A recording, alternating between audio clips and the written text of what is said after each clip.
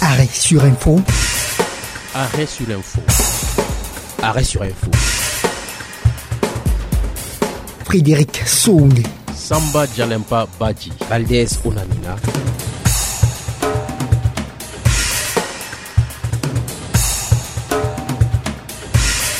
L'actualité vue autrement sur la West Africa Démocratie Radio.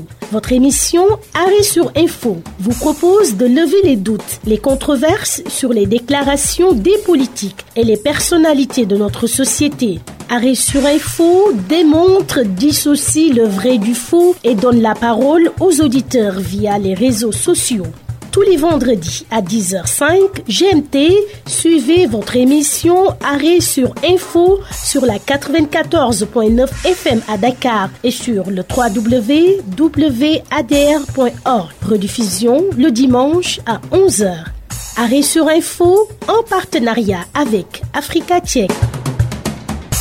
Bonjour et bienvenue à tous dans Arrêt sur Info. Bonjour Samba Djalempa Badji. Bonjour Frédéric. Aujourd'hui, nous vérifions deux affirmations sur les échanges commerciaux entre le Sénégal et le Mali. Oui, Frédéric, il s'agit de deux déclarations faites par le directeur général du port autonome de Dakar, Aboubacar Sadikh Bey, qui a déclaré que le Mali est le premier client du Sénégal et que le Sénégal a une balance commerciale excédentaire de 190 milliards sur le Mali. Nous avons donc vérifié les deux affirmations et le verdict dans un instant. Vous suivez Arrêt sur Info. Invité de l'émission Jury du dimanche sur la télévision est-il, le 6 septembre 2020, le directeur général du port autonome de Dakar, Aboubacar Sadikh Bey, a indiqué que le Mali est le premier client commercial du Sénégal. Il a également soutenu que le Sénégal a une balance commerciale excédentaire de 190 milliards de francs CFA sur le Mali. Mais il n'a pas précisé de quelle année il s'agit pour ce qui est de la balance commerciale.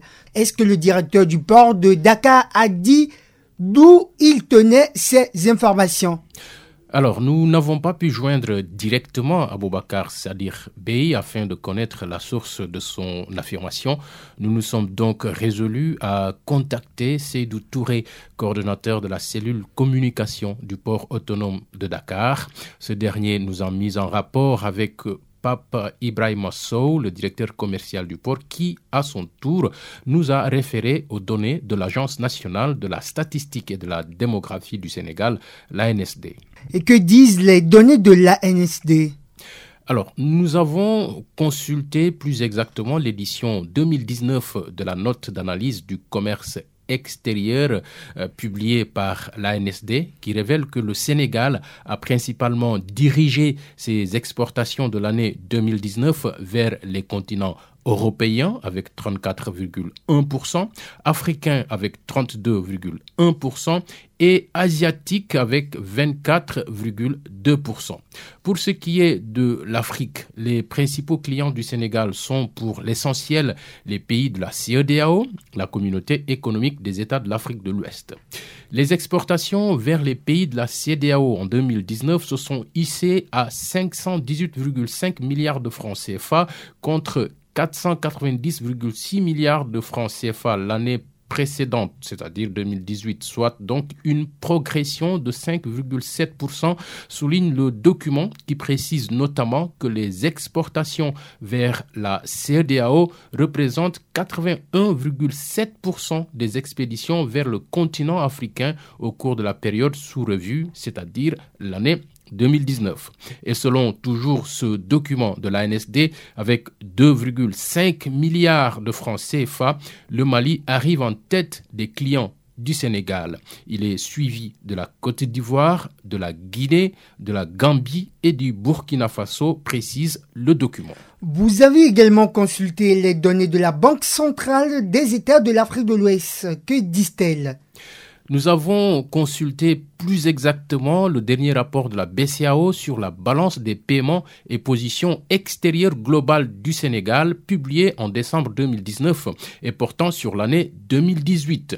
Bien que les données qui y sont contenues soit différente de celle de l'ANSD sur la même période, c'est-à-dire l'année 2018, on observe tout de même la même tendance. Il y est ainsi indiqué à la page 7 que les pays de la CEDEAO, et en particulier ceux de l'Union économique et monétaire ouest-africaine, l'UEMOA, sont les principaux clients du Sénégal. Parmi ceux-ci, le Mali, qui concentre 22,4% des exportations, reste la principale destination des ventes extérieures de marchandises au sein de l'Union.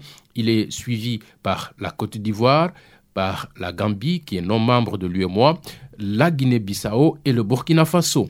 Les expéditions vers les pays de l'UEMOA sont constituées principalement de produits pétroliers, de ciment et, dans une moindre mesure, de produits alimentaires manufacturés, précise le document.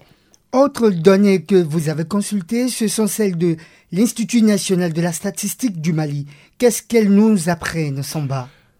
Frédéric, nous avons effectivement consulté les statistiques du commerce extérieur du Mali pour le deuxième trimestre 2020 et il en ressort que le Sénégal arrive en tête des principaux pays fournisseurs du Mali avec 20,40%. Il est suivi de la Chine, de la Côte d'Ivoire, de la France, de l'Inde et des États-Unis. Il en est de même pour le premier trimestre 2020 où le Sénégal a représenté 22,66% des importations du Mali. C'est la même tendance qui est observée pour les années 2019 et 2018. Donc, comme le dit le directeur général du port de Dakar, le Mali est effectivement le premier client du Sénégal. Merci Samba pour ces éclairages. Voyons maintenant la deuxième déclaration. Est-ce que la balance commerciale du Sénégal vis-à-vis du Mali est excédentaire de 190 milliards de francs CFA? Alors, selon toujours l'édition 2019 de la note d'analyse du commerce extérieur du Sénégal, la balance commerciale du Sénégal vis-à-vis des pays de la CEDEAO est ressortie excédentaire en 2019, alors qu'en 2018, elle s'affichait déficitaire pour la première fois durant les 5 dernières années. Elle s'évalue en 2019 à plus 143,5 milliards de francs CFA contre moins 9 milliards de francs CFA en 2018. Quant à la balance commerciale vis-à-vis du Mali, elle se situe à plus 203,4 milliards de francs CFA contre plus 190,1 milliard de francs CFA l'année précédente, c'est-à-dire en 2018. On voit donc que le directeur général du port de Dakar, Aboubacar Sadir Bey, a utilisé un chiffre de 2018 concernant la balance commerciale du Sénégal vis-à-vis du Mali, mais on peut dire que sur les deux déclarations, il a globalement raison. Merci beaucoup par vous pour ces éléments de réponse. À la semaine prochaine. Vous suivez Arrêt sur Info. Bonjour Valdez. Bonjour Frédéric. Vous allez bien? Oui, ça va très bien, ça va Frédéric. Vous évoquez cette semaine un canular qui a largement circulé cette semaine au Sénégal. De quoi s'agit-il en réalité? Alors oui, c'est une capture d'écran d'un article qui, à première vue, ressemble à un article publié sur le site internet du média BBC Afrique. On y lit que l'homme politique nigérien Albade Abouba soutient le terrorisme, notamment dans la frontière nigéro-malienne. Et donc, il s'agit d'un faux article. Oui Frédéric, car la BBC a rapidement réagi sur Twitter en indiquant, je cite, « Cet article est faux et n'a pas été écrit par la BBC. Nous invitons les internautes à vérifier les articles sur bbcafrique.com afin de s'assurer de disposer d'informations exactes et fiables. » Et justement Frédéric, avant la réaction de la BBC Afrique sur Twitter, nous avons rapidement fait un tour sur le site de ce média pour nous assurer qu'il s'agit bien d'un vrai article compte tenu de la gravité des informations et nous n'avons rien trouvé à ce propos. C'est donc un bon réflexe que de toujours aller à la source d'origine pour s'assurer de la fiabilité d'une information.